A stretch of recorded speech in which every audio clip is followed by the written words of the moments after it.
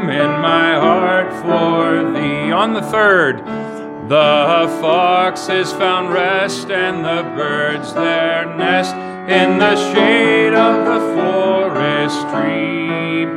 But thy couch was the sod, O thou Son of God, in the deserts of Galilee.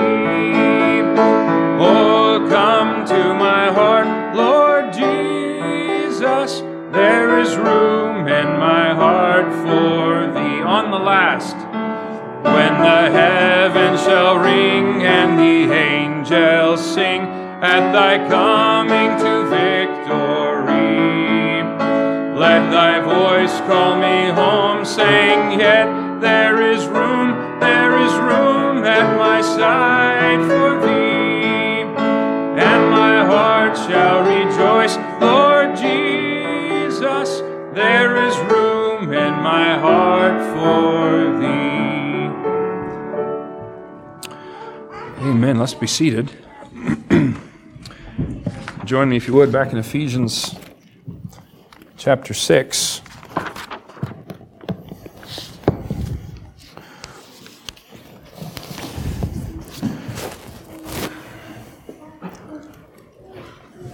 Of course, there are many passages of Scripture, particularly in the New Testament, that warn about what the so-called last days are going to look like. Now, last days is a rather broad term. Technically started when the Lord was crucified. But we definitely see, if you've read 2 Timothy 3 anytime recently, you can list or read a list of those characteristics that are going to be increasingly manifested before the Lord's second coming. And one of those that always catches my attention is the phrase, disobedient to parents. In other words, Paul prophesied that in the end times, rebellion would become the norm. The building block for widespread rebellion against authority, they've been systematically laid for some time. When God's absolutes, even His existence, is questioned, it will be eventually discarded. Along with discarding God's absolutes comes a rejection of the innate evil nature of humanity, even children. And once that goes out the window, sound reasoning gets turned on its head. Today, children are to be bribed and consulted, not led and commanded.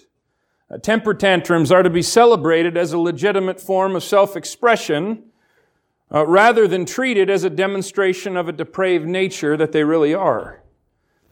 Teenagers have become the leaders of society's fashion and culture, not the older generations. I was reading an article recently in The Guardian that really is representative of a lot of the philosophy that's out there. And the title of it was this: since when did obedience become the epitome of good parenting? And the author's basic premise is, who says that obedient children are a good thing? A subtitle is, we all want impeccably behaved children, right? Well, maybe not, says the author. I'll read you some of the choice nuggets from the article. A compliant child becomes a particular concern when they reach adolescence. If they take orders from other people, that may include people we may not approve of. To put it the other way around, kids who are subject to peer pressure at its worst are kids whose parents taught them to do what they're told. So this author is saying that children who are taught to obey are actually in great danger of becoming mindless robots who are ruled by their peers. So we want to teach them to not listen to anybody so that they won't listen to the wrong people. How about this one? So much of what we see as disobedience in children is actually just natural, curious, exploring, learning behavior. Now, there's some truth to that one, but how about this?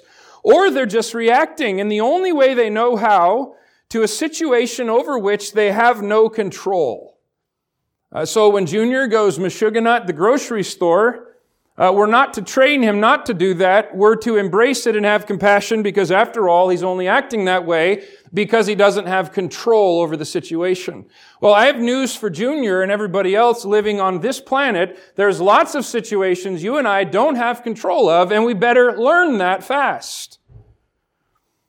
How about this one? One of the comments I get a lot at the end of my columns for the family section of The Guardian is something along the lines of, they'll turn into a monster if you don't put your foot down and show them who's boss. That's not based on empirical evidence. It's a very dark view of human nature. In other words, the mindset that if you don't train children, they're going to become monsters. Well, that's a very dark view of human nature. You know, the same God who came to this earth to be slaughtered for our sins is full of compassion, long-suffering, and mercy. The same God who made us and loves us with an eternal love has also painted a very dark picture of human nature. It's hard to look at that little child, particularly when they're first born, and say, the heart is deceitful above all things and desperately wicked. Who can know it? Or, for all have sinned and come short of the glory of God. Those of you that are parents know you didn't have to teach them to lie and cheat and steal. They learn that just fine by their own nature. Now, of course, that problem has not been helped by modern psychology, by television. I'm not going to go on a rampage about that, but let me just say this. If you want to distort your child's mindset, if you want them to imbibe in an anti-God philosophy that will utterly conform this into the world faster than almost anything, just plop them down in front of the television consistently. It is guaranteed to turn their worldview against God from an early age. Blessed is the man that walketh not in the counsel of the ungodly, nor standeth in the way of sinners, nor sitteth in the seat of the scornful. Music over the past 6 decades has not helped this problem either. I was sitting in Perkins recently, and those of you that go there sometimes know they like to play the so-called oldies. And I was sitting there eating, and I was listening to the lyrics from the Coasters from 1958. Take out the papers and the trash, or you don't get no spending cash. If you don't scrub that kitchen floor, you ain't gonna rock and roll no more. Yakety yak. Don't talk back. Now, that's all innocent, right? Clean cut, men in ties, 1950s. Doesn't get more wholesome than that. Now, I realize by today's standard that's really benign, but think about the premise. My fuddy-duddy parents, all they do is give me orders, and I'm sick and tired of it. I want to go hang out with them hoodlum friends. And of course, it's basically making a mockery out of parental oversight. May I remind you that there's no such thing as a pure and innocent rebellion. Such a thing does not exist. Of course, that mindset has devolved into much more blatant things today. Now, I'm not going to bury you with statistics. We could certainly dig them up, but it's no wonder today that youth, promiscuity, drug abuse, alcoholism, and suicide are at levels that even shock the secular world. No society can survive a reversal of God's authority structure forever. History has proven that over and over. It's like if you take a building and you turn it upside down and put the foundation on top of the roof, eventually the thing's going to collapse under its own ignorant weight. Now, we've been passing through the practical section of Ephesians, the how-to section, if you want to call it that.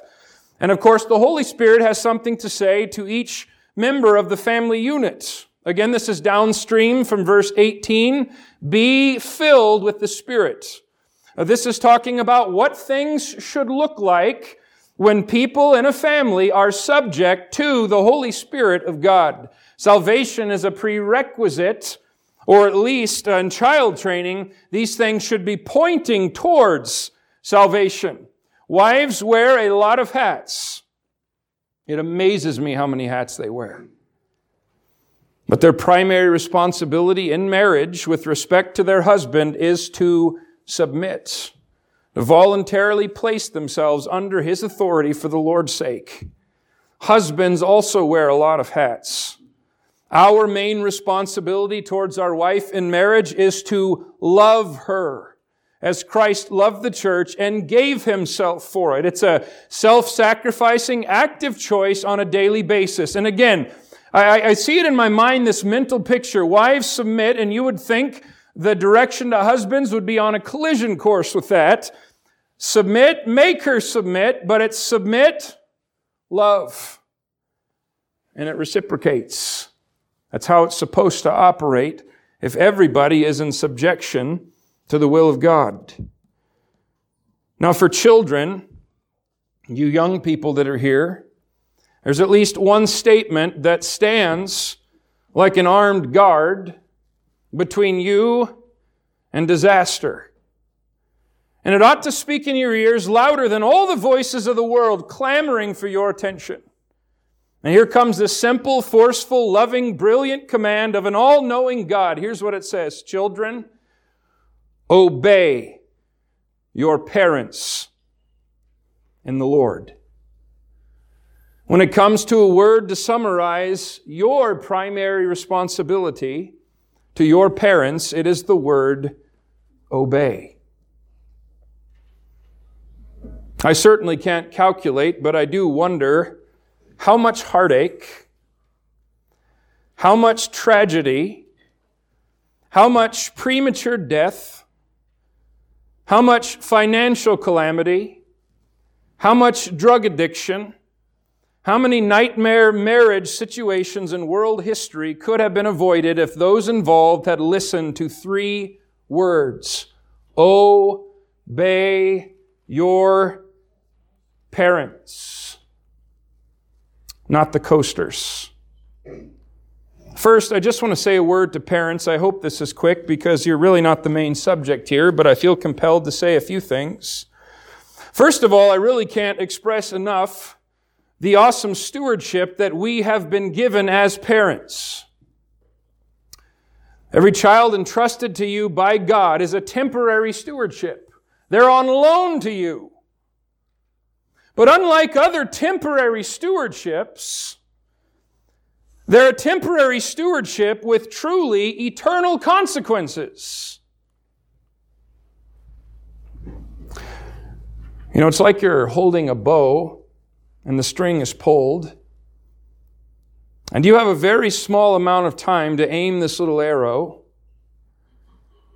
and when you let it go, it's going to fly forever. It is sobering indeed that the effect of our parenting will still be felt 10,000 years from now. So for starters, I'm in the trenches with you, and I definitely include myself. I will remind all of us, we don't have time to delay getting our act together in known areas, and that all hell is going to fight you on your priorities. Even good things will force their way in to keep you away from your greatest stewardships. Now, when it comes to child training, your primary duty in day-to-day existence is to teach them to obey for the Lord's sake. You are after the breaking and submitting of the will, not the spirit. Not to crush them to where they don't want to try or do anything. That's not right. But the submitting of the will, you are going after the heart attitude. Child training is essentially heart training. It's opening them up to see what's inside to deal with it before God. On one hand, discipline is most effective and long-lasting in an atmosphere of love, encouragement, acceptance, recognizing the good, patience, long-suffering, genuine love, and nurture. But on the other hand, if you're a parent, you must bear the rod of correction if you truly love the Lord and truly love your child. Proverbs 22:15 says, foolishness is bound in the heart of a child. It's wrapped into his very nature by birth. It's in the warp and the woof of his being, and he says, but the rod of correction shall drive it far from him. Somebody says, I love little Dexter too much to spank him. That's baloney. You love yourself too much and you love God too little to obey him. That's really what's going on here. Proverbs 13:24, he that spareth his rod hateth his son. But he that loveth him chasteneth him betimes, or diligently and consistently. Remember what love is? It's not, oh, I feel so fuzzy. I love spanking my child. I'd rather do that than eat donuts. Love is a self-sacrificing action that does what's eternally best for others. And parents, what's eternally best for a disobedient child is loving, patient, consistent discipline. And if you really love God and love your child, you will do what He says. Now, when it comes to day-to-day training, you are always training them. In other words, a failure to train in a given situation is actively teaching them to disobey. Many times when parents get angry, you tell a child something, doesn't do it. They tell him again, he doesn't do it. They tell him louder, he doesn't do it. Then they yell and he doesn't do it. And then they come charging in there like a bold gorilla, and then he does it. Really what's happening is they're being too lazy to properly train him before the explosion. Well, I'm going to start counting, Junior. What are they really being taught? I don't have to obey right away, but only when their face gets red. And see, the reason they're obeying is so they don't get an angry thrashing, not because the Lord says so. Your own obedience and subjection to God Himself will loudly speak in their little ears. Our day-to-day growth, our day-to-day dealing with sin and avoiding hypocrisy is going to teach them volumes of theology without them even realizing it until they're older. Dads burying sin and refusing to deal with it is one of the most damaging things they can possibly do. The primary reason you teach them to obey in the Lord is because you are preparing them for how they will obey God. And listen, proper child training produces the awareness and the fear of God and prepares them for the gospel message. Not a carnal, self-centered sort of anger, but patient, consistent correction, both in word and action, helps to break up the fallow ground, prepare the soil so they take the free gift of salvation. Proverbs 23:14 says an amazing thing. Thou shalt beat him with the rod. Now, in our day, we have to qualify that. It's not talking about abuse. No. It's not talking about a temper tantrum by a parent with a stick. But the idea is you deliver an effective enough punishment that it actually produces and does something. Thou shalt beat him with the rod and shalt deliver his soul from hell. A child discipline goes a long way towards teaching children God's righteousness, His holiness, His justice, and then eventually pointing towards His forgiveness, which only comes through the blood of Christ. Some of you may find it helpful, especially with young children, to set up proactive training sessions. Now here's what I mean. God does this to us. Does the Lord merely wait for something to go wrong before He teaches us? You see Him walk with the disciples. He was proactively teaching all the time. Simon, Satan hath desired to have you, that he may sift you as wheat. What was that? That was proactive training for the future.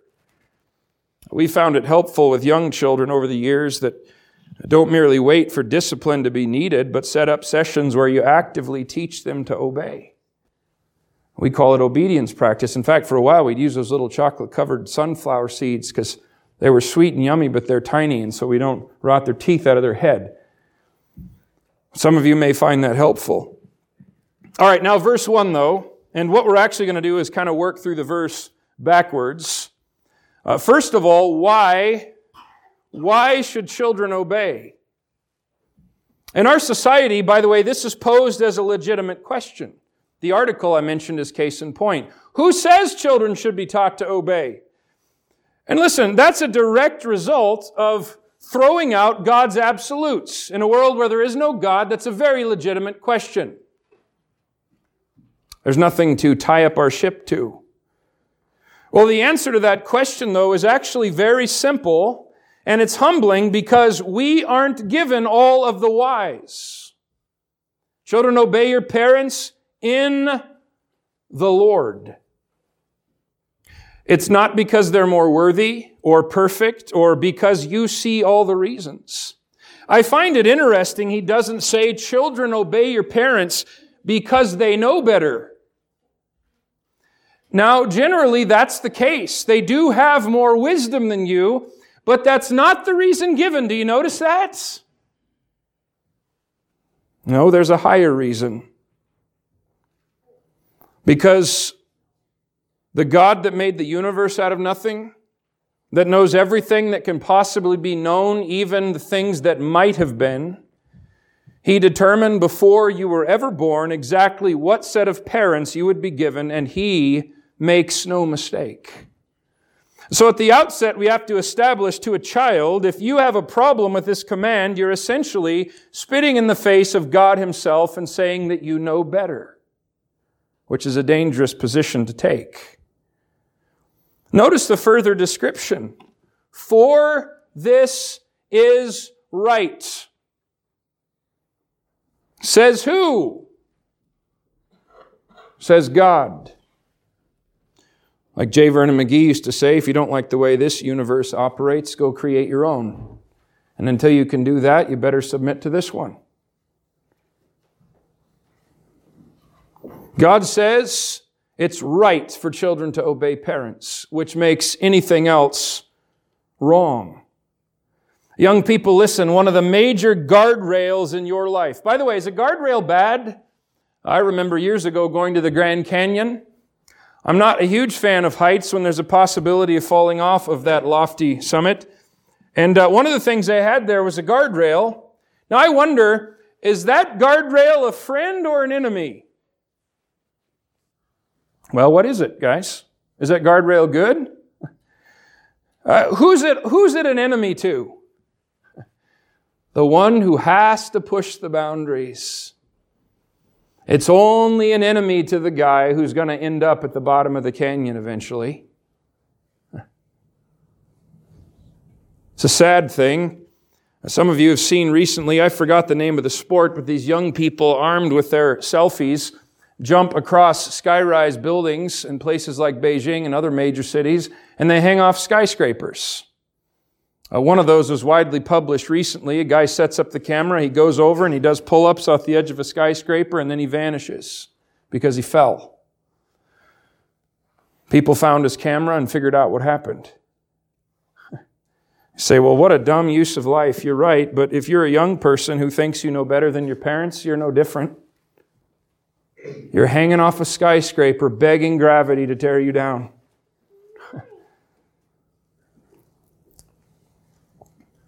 And listen, that's one of the major guardrails in your life, to obey parents, and you may not be given any other information besides that. There's decisions you will come to. The only why that you're going to know in that particular situation is that God says obey parents and that it's right. What are you going to do? All right, what exactly is obedience, though? Now, that seems like a ridiculous question at first, but hear me out. Somebody might answer, well, it's doing what I'm told. Well, yes, it includes that, but I'm going to contend that it's possible to actually do what you're told and still fall short of biblical obedience. Let's just look at the word obey for a minute. The word obey just means to listen or to hearken. In fact, the picture of the word, somebody in Israel knocks on the door. The porter runs out, puts his ear to the door, and listens. for the message coming from the person on the other side. That's actually what the word obey refers to listen or to hearken. That Greek word is used 21 times in the New Testament, but here's the first usage. Matthew 8:27. But the men marveled, saying, this is after the Lord calmed the sea, the men marveled, saying, what manner of man is this, that even the winds and the sea obey him? They were astounded that the created elements that were so destructive towards them were entirely subject to his command instantaneously. It's interesting, when the Lord said, peace, be still, it didn't even take 10 minutes for the waves to calm down. They just went, phew. And instantly there was a great calm. Now, several weeks ago, I posed some questions to the young people. I think it was on a Wednesday. And here's one of the questions I posed. Is obedience the same thing as agreement? Are they the same thing? Let me paint a picture to illustrate what I'm talking about. Here's little Dexter. He's told to do something by a parent. His response is, why? His parents spend the next 15 minutes having a philosophical discussion, beginning with the foundation of the world and moving forward, followed by eventually the promise of a donut if he'll do what he's told. Well, Dexter eventually goes and does what they say. Now they believe, and they sit down satisfied, hey, look at that, we're teaching our child to obey. No, they have not taught him to obey. What they've just done is actively teach him that he's going to get an explanation every time he's given a command, and that he doesn't have to obey unless he gets one. By the way, try that one in the military sometime. Imagine the commanding officer says, go over there, and you go, why? In the old days, you'd be eating knuckles. I don't know if that's how it works today. But the point was that didn't work in the military because they understand that obedience doesn't ask why. Now, basically what Dexter is getting, he's not being taught obedience, he's taught agreement. In other words, they think they have to get the child to understand everything behind the command before he does it. That is agreement, that is not obedience. And by the way, that's going to transfer eventually right into his relationship with the Lord, where he won't obey unless he's told why, and it will destroy him. We are often given commands in Scripture, and that's it. Sometimes the only thing between you and ruin is the raw command. You look at the history of New Evangelicalism if you want proof of that. To not be yoked together with fake teachers and false gospels. And they're not told all the reasons why. How do we get from Harold Auchengay to the shack? Well, that's how. Because a little leaven leavens the whole lump. They never knew how far the monster would go, but now they can't control it. You see, in obedience to the Bible command to separate from error back then would have saved them from it. But they couldn't see why. Brought down a whole movement with it. Young children should be taught it's okay to ask why with a proper attitude after they have obeyed. You see, we want to teach them the why, but it can never be a substitution for obeying. That's very true, especially with teenagers. They ought to be taught why. They ought to be taught the heart behind standards. I think that's one of the reasons why so many have thrown out biblical guidelines, because a couple generations ago, good guidelines were formed based on the Scriptures, and they understood why. The next generation picked them up just because that's what we've always done, and then the next generation threw them out because they frankly weren't convinced biblically that they were necessary. Children ought to be taught why, but not as a replacement for obeying. I remember one of our children, I won't say which, but when they were younger, had a penchant for asking why, and so my wife and I prayed and deliberated, and I ended up giving her a piece of paper, and it was entitled, Mommy's Special List of Bizarre Yet Loving Commands. And what that was every time this child asked why when they were told to do something, they were to be given an item off that list. Something like, sit down, take off your socks, turn them inside out, and put them back on. Go out to the garage, count the light bulbs. Close your eyes and count to 9, and then come back inside. And the whole point of that exercise was to teach them, obey. Obey. Because you're not always going to understand why. Young people, listen to me. I'm not talking about a blind obedience that ignores what God said. I don't mean that. But your parents are going to be given more insight than you. They have a platform that's not given to you.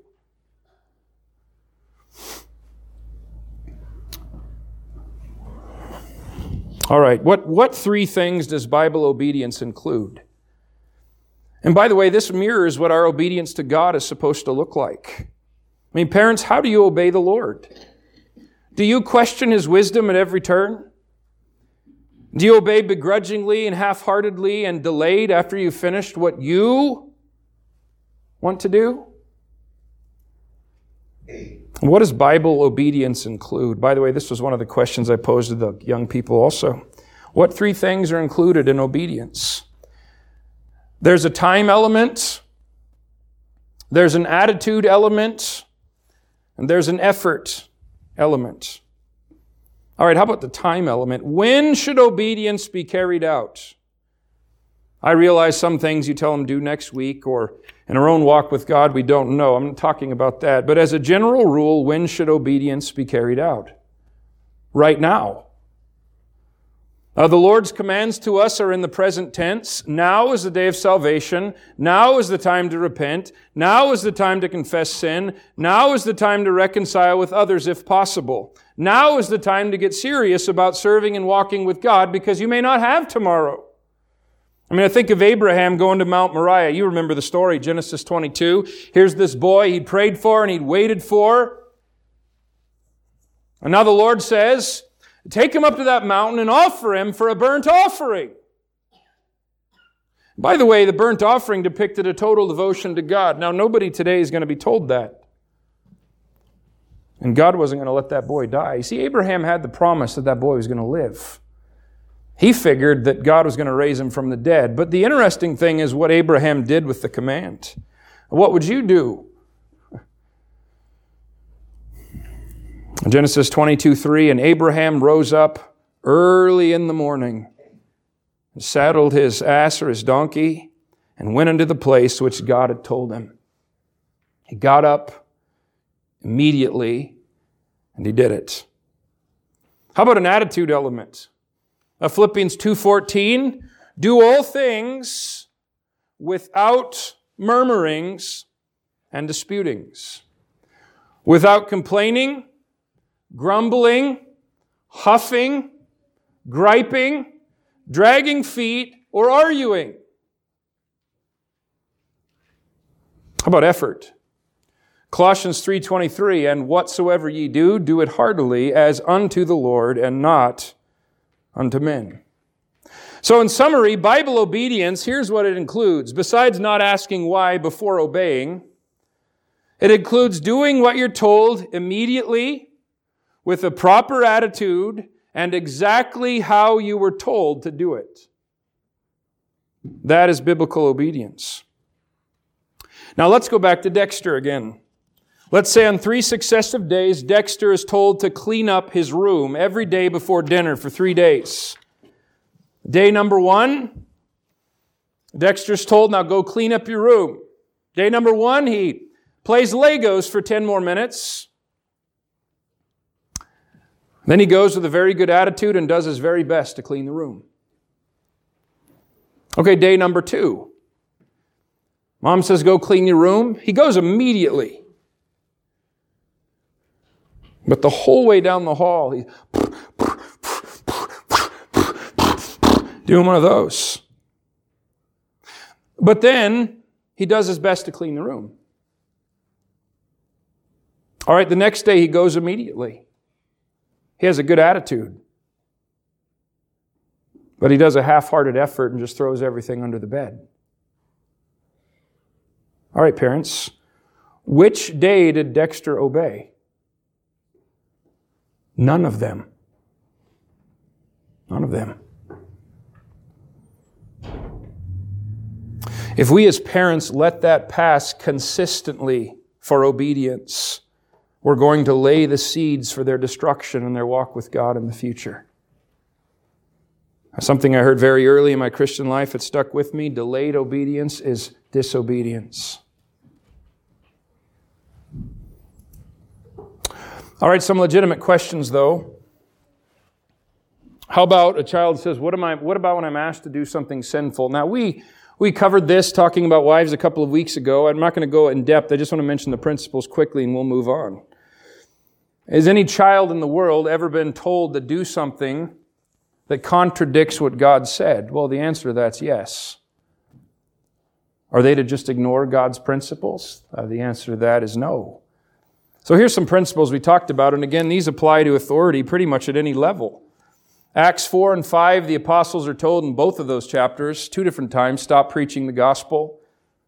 In one instance, they say we ought to obey God rather than men. And the other one, they say, whether it be right in the sight of God to hearken unto men more than unto God, judge ye. For we cannot but speak the things which we have seen and heard. So in both cases, they decline what they're told and obey God, and they suffer the consequences for it. So let's just remind ourselves of those principles quickly. Number one, if this happens, it has to be a clear contradiction between what God has plainly said and what a man has said.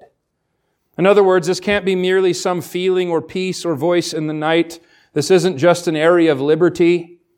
Dad says, I want you wearing slacks, and the boy says, show me a verse in the Bible that says I have to wear slacks. I'd show him Ephesians 6:1. That's an area of liberty. Parents can make those judgment calls. I've mentioned it before. Can you imagine? I've run into adults that do this.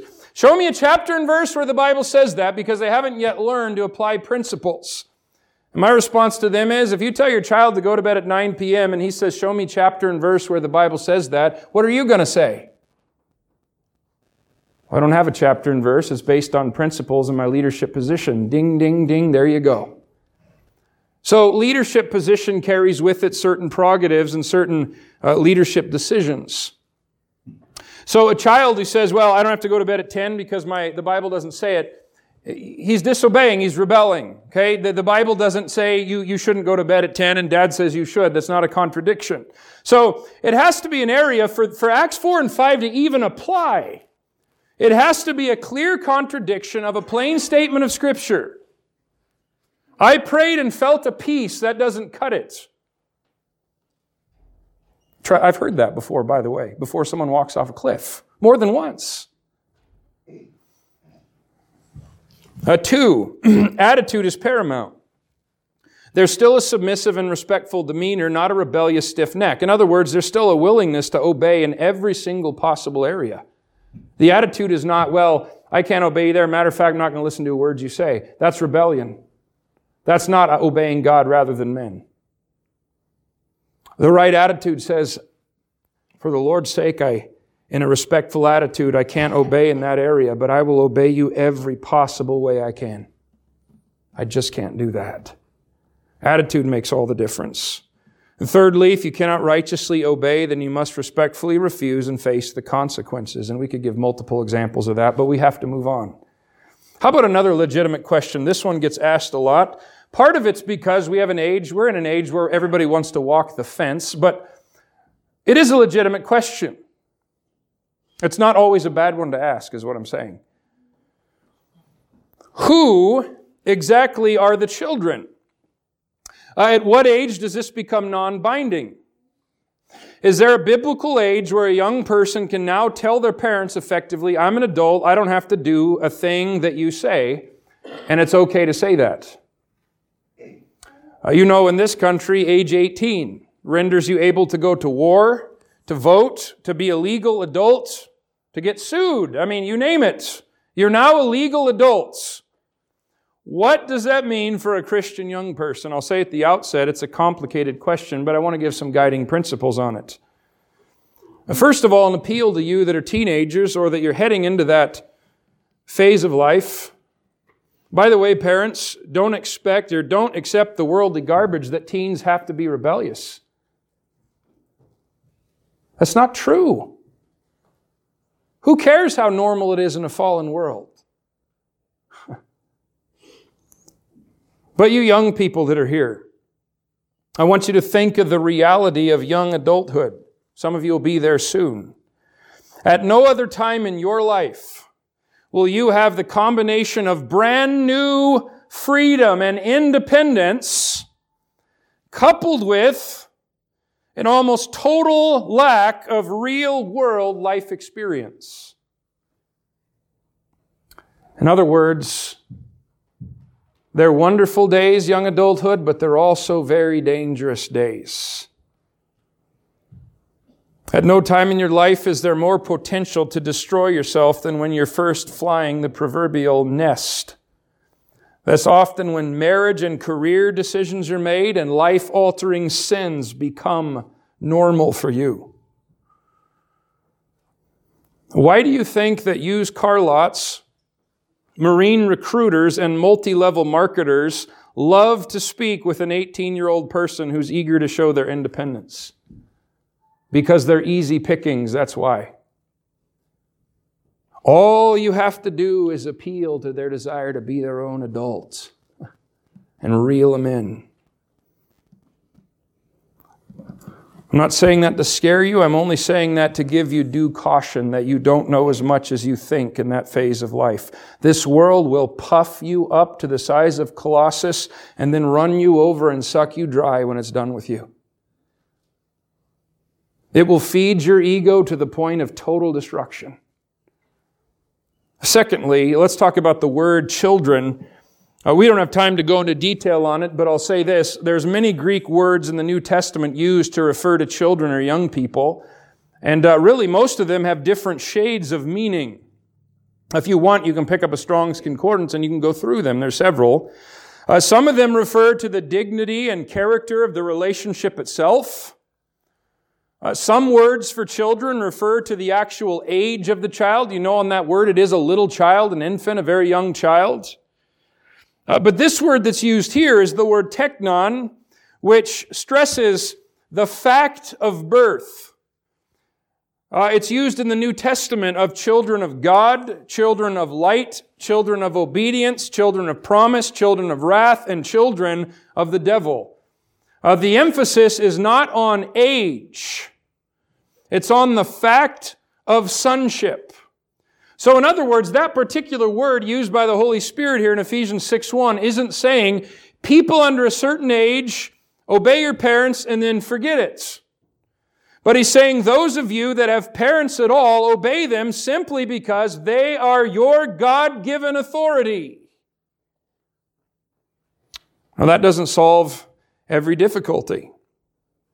Is there a Bible age of adulthood?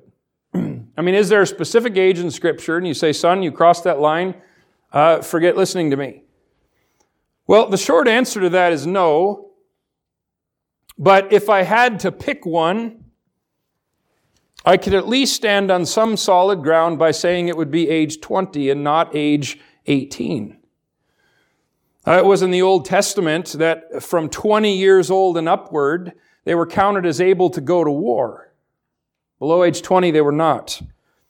It's interesting to note when God gives the judgment that the Jews would wander in the wilderness for 40 years until their carcasses fell in the wilderness, where he was assigning moral accountability. In Numbers 32:11, he says, surely none of the men that came up out of Egypt from 20 years old and upward shall see the land which I swear unto Abraham.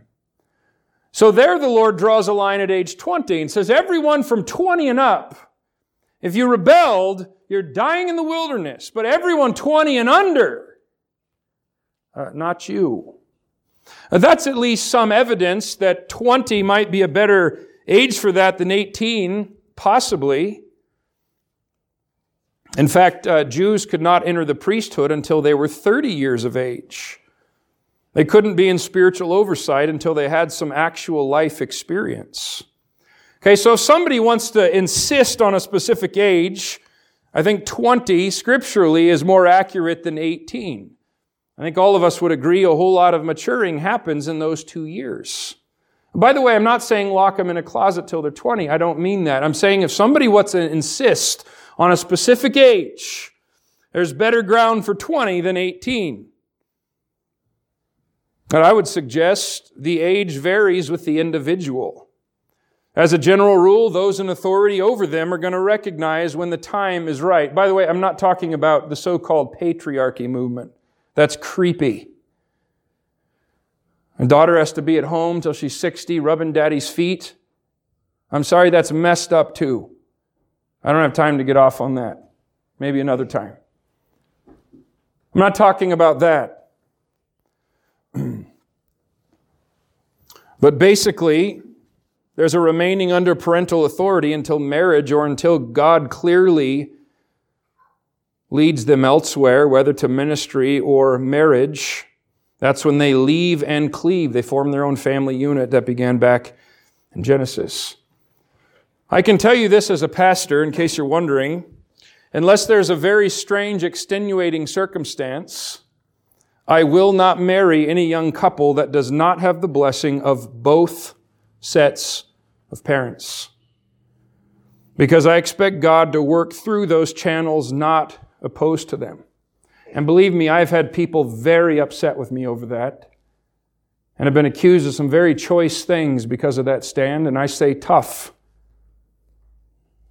I believe it's based on scriptural guidelines. Now think of some biblical examples for a minute. How about Isaac?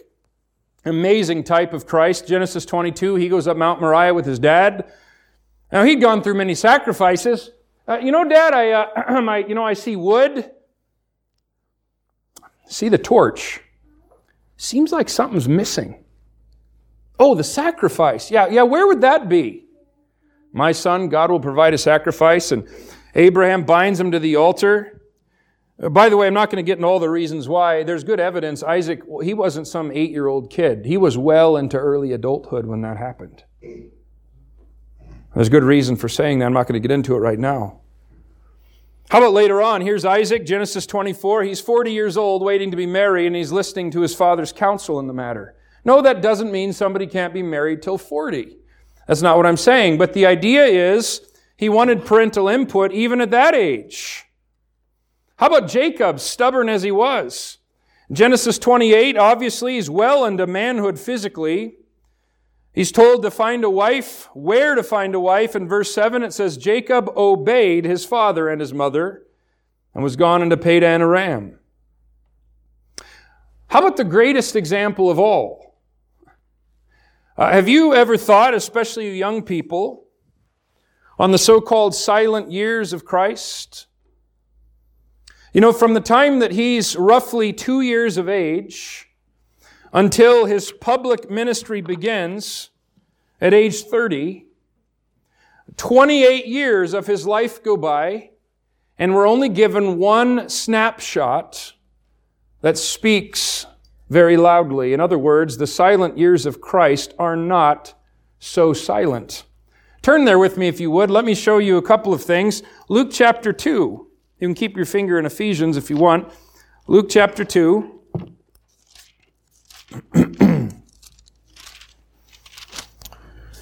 As you're turning there, I'll paint the picture. I think most of you know it.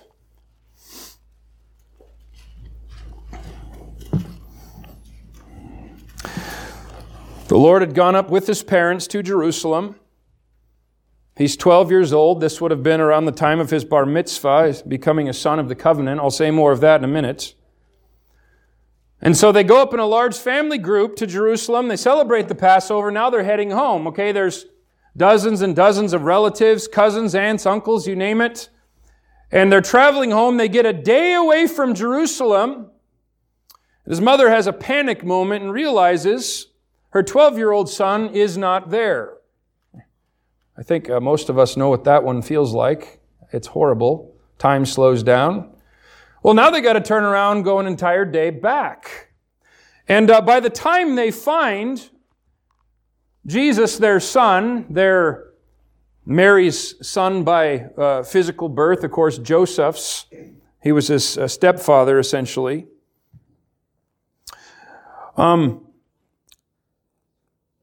It came to pass, verse 46, after 3 days, they found him in the temple, sitting in the midst of the doctors, both hearing them and asking questions. Now, it's interesting at this point in his life, notice it doesn't say he's teaching them, although he would have had plenty to say.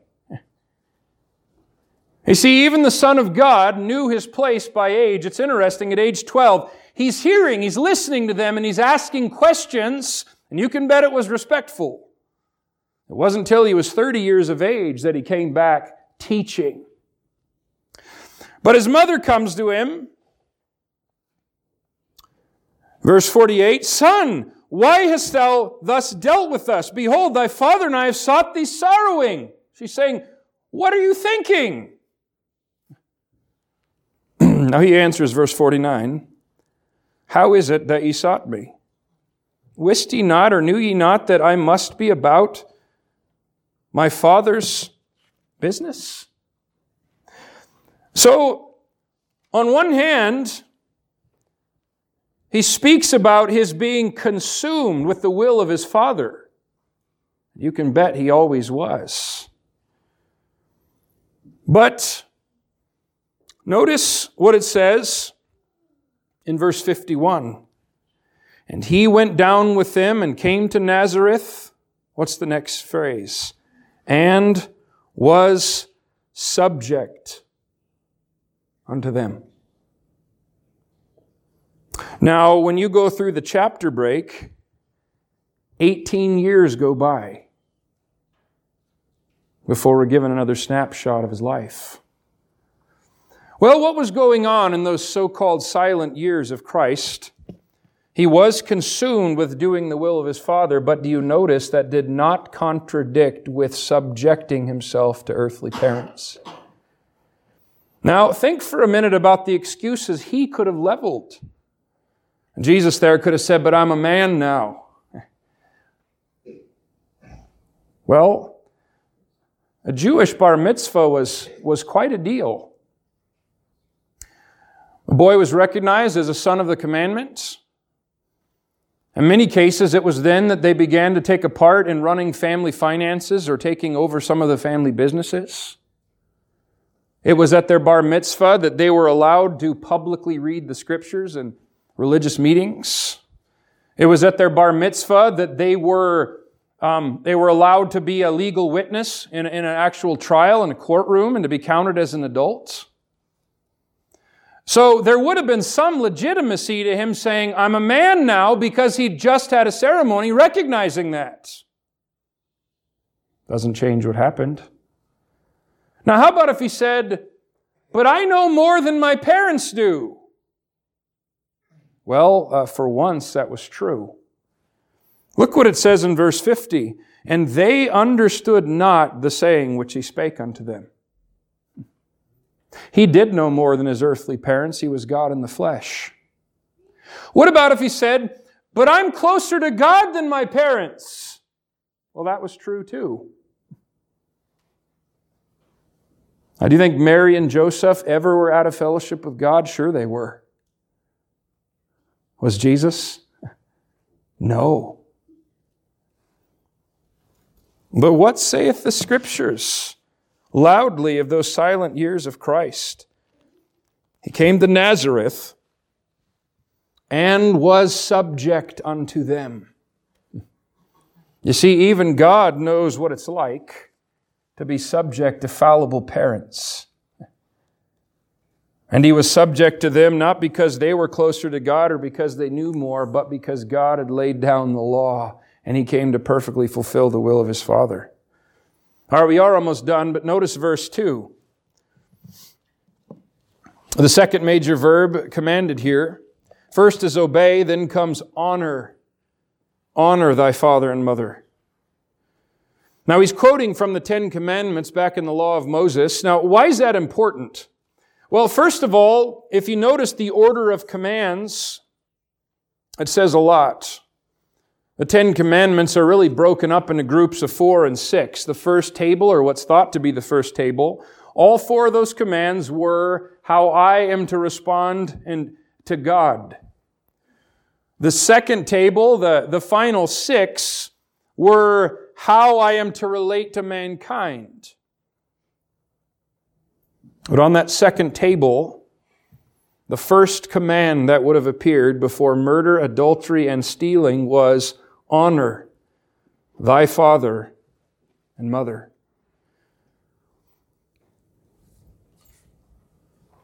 What else? Why else is it important? Well, because he's showing that this has been God's mindset on this from the beginning. This isn't merely a musty old rule to be abandoned or a new rule to be embraced just for the time being. It's a reflection of the character of God ever since the first child was born outside of Eden. Now, what does it mean to honor? Well, it means just to fix a very high value on something, to esteem or to prize. And by the way, this has no age restriction.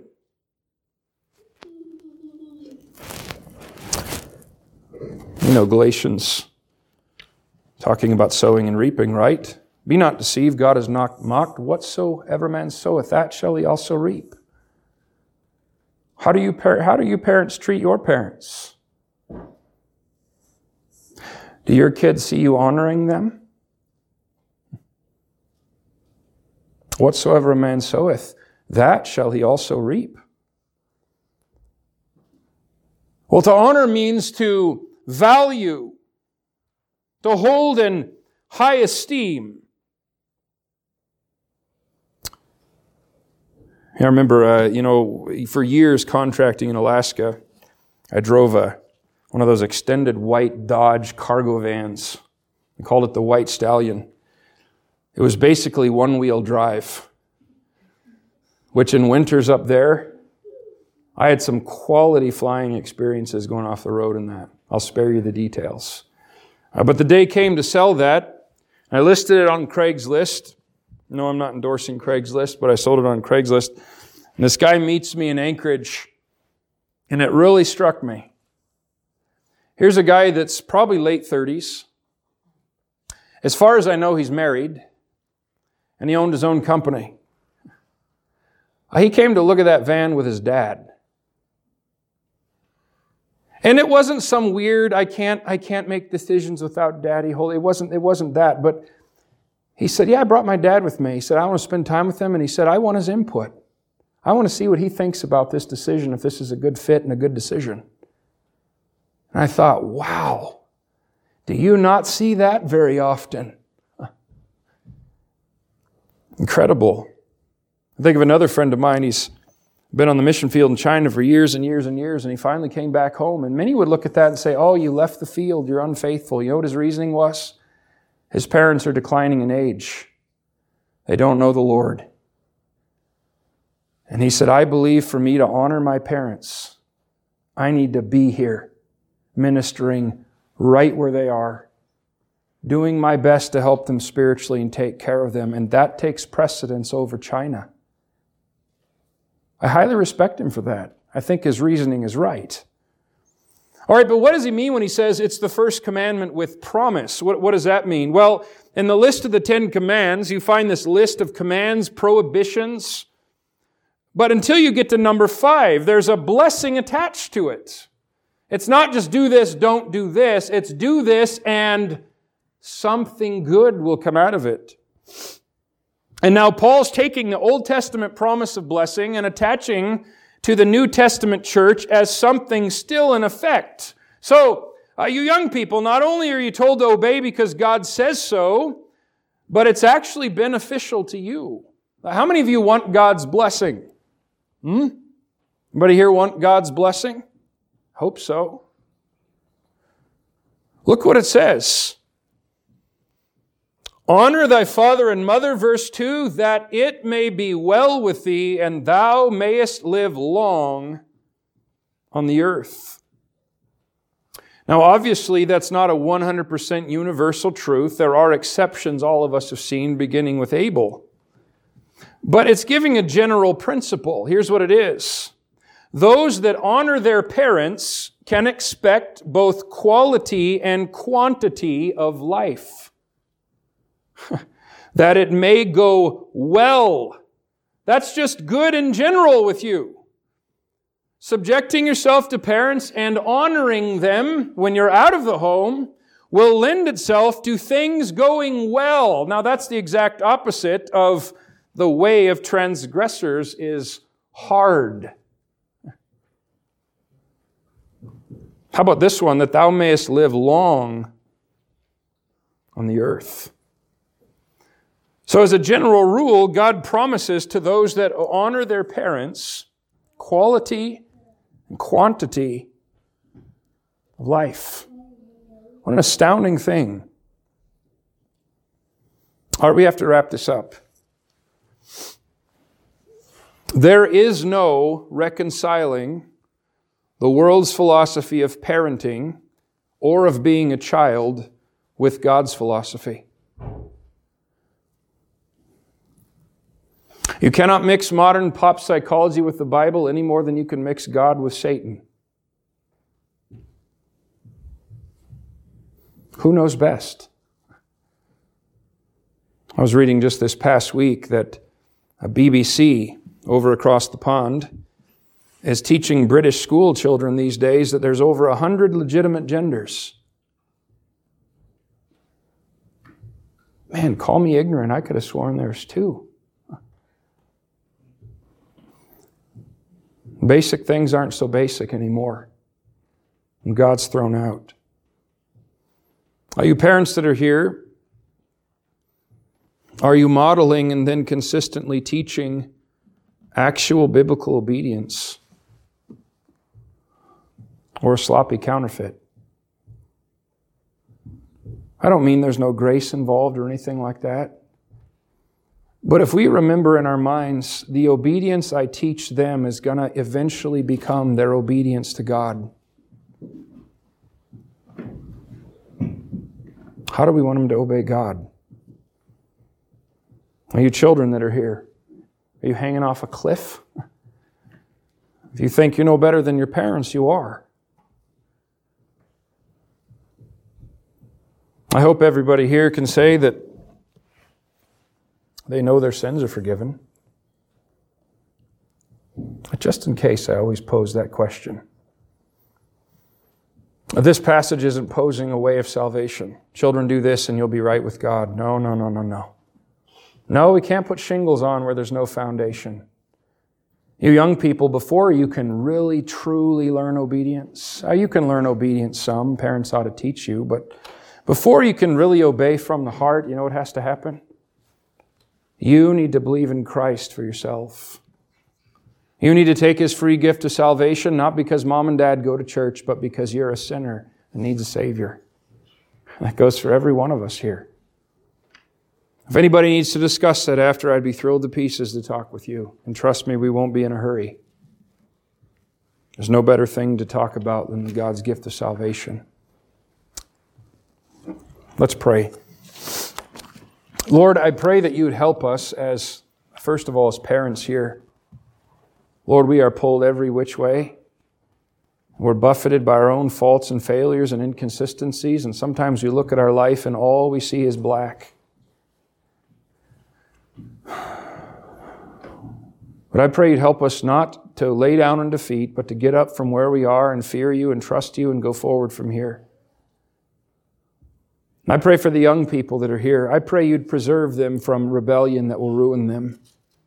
Preserve them from choosing to listen to the hiss of the serpent rather than the voice of God. I pray for those here that are not in Christ, that they would humble themselves, turn from sin and come to Jesus while there's still time. Thank you that you're willing to save, and I thank you for giving us true family counsel. Help us to be doers of the word, not hearers only. In Jesus' name, amen. All right, we'll close with one verse, song number 437, before we're dismissed. Now, I know this song super well, so those of you that do, please help.